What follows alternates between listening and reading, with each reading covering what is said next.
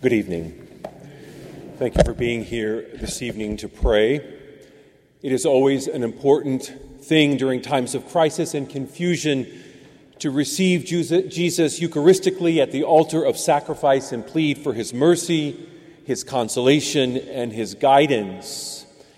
As most of you know, I outlined my experience of the sexual abuse scandal of the church 2 Sundays ago in a bulletin insert. I also wrote about how our parish, in cooperation with other diocesan parishes and dioceses throughout the country, dramatically overhauled our ministry to minors in 2002 to better ensure the protection of minors that participate in the life of the church.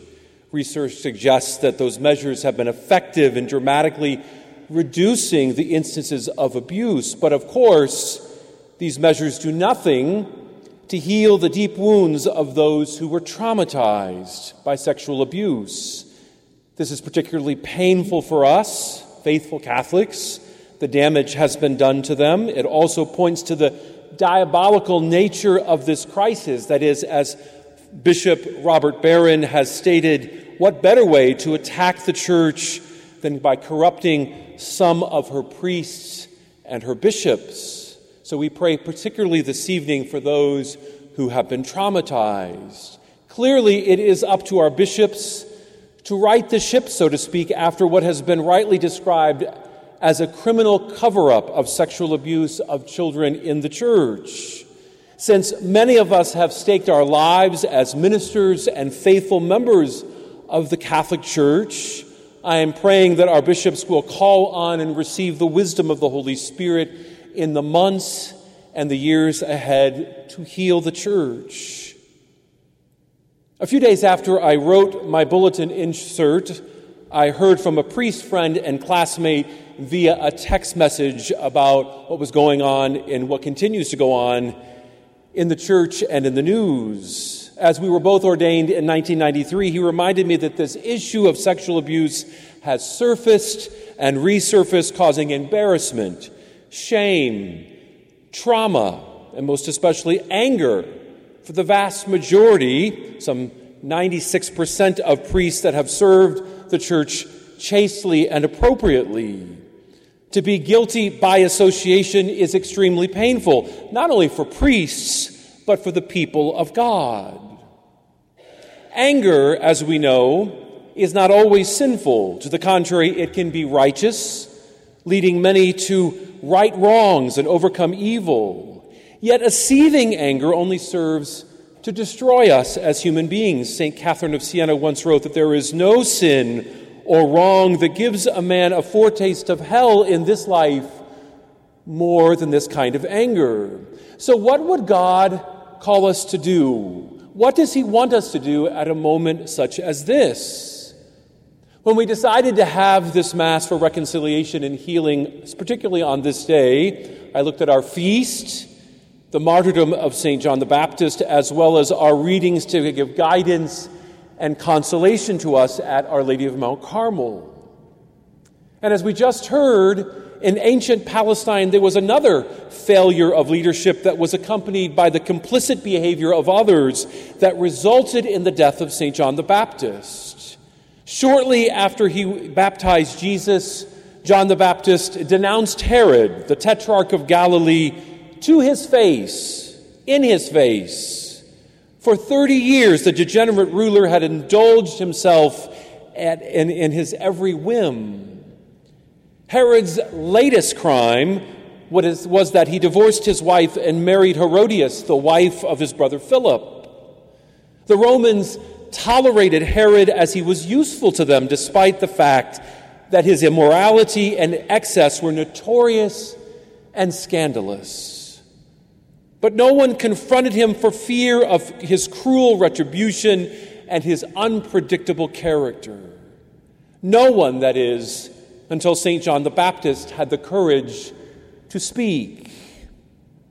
St. John the Baptist's courage was legendary. It is legendary. He had censured and reproached the Jews for their moral decadence and called sinners to repentance. Herod got the same treatment. It is not lawful for you to have her. John was in prison for speaking truth. Initially, that was his punishment, mostly because the superstitious Herod secretly feared John and his righteousness. Because of his curiosity, Herod visited John in prison for 4 months, and it began to have an effect on the tyrant. In fact, Herod started to respect John, which did not go unnoticed by his flatterers, foremost among them Herodias, who searched for an opportunity to kill John, which she found at Herod's birthday party. Herod's birthday bash was extravagant, a luxurious affair that groomed his many flatterers to give him even more adulation. Herodias' daughter, Salome, danced at the dinner and lustfully pleased Herod. So he made a foolish promise in front of his flatterers, granting what Salome asked for, up to half of his kingdom. And it set the stage for the most disastrous of scandals.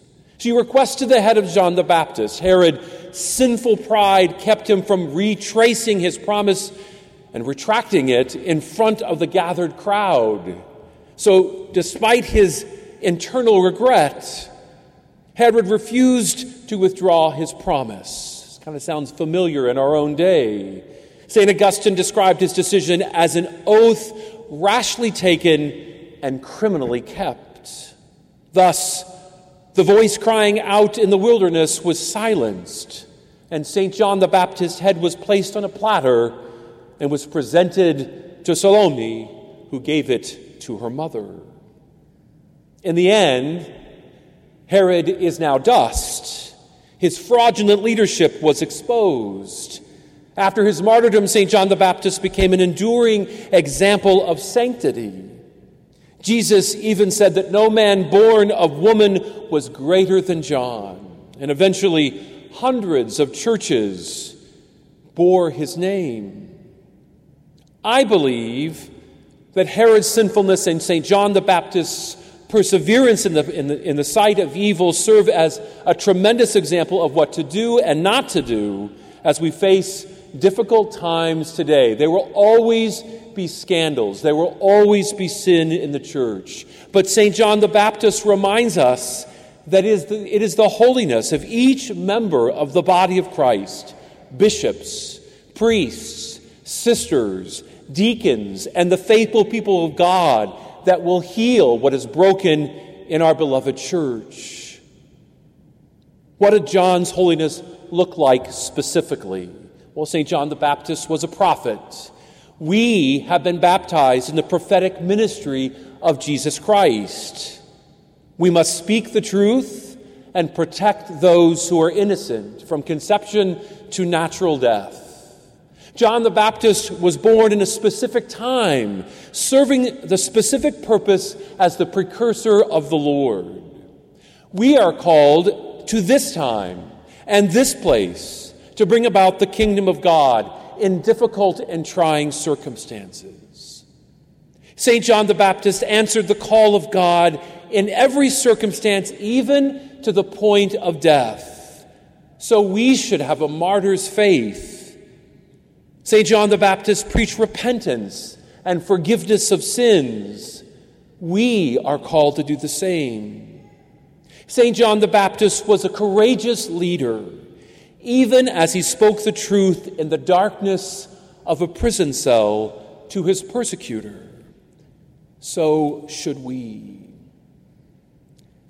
St. John Paul II once said, "Yours is the gigantic task of overcoming evil with good, always trying, amidst the problems of life, to place your trust in God, knowing that His grace supplies strength to human weakness." So let us pray for the holiness of the Church and her members, and let us place our trust in God. Amen.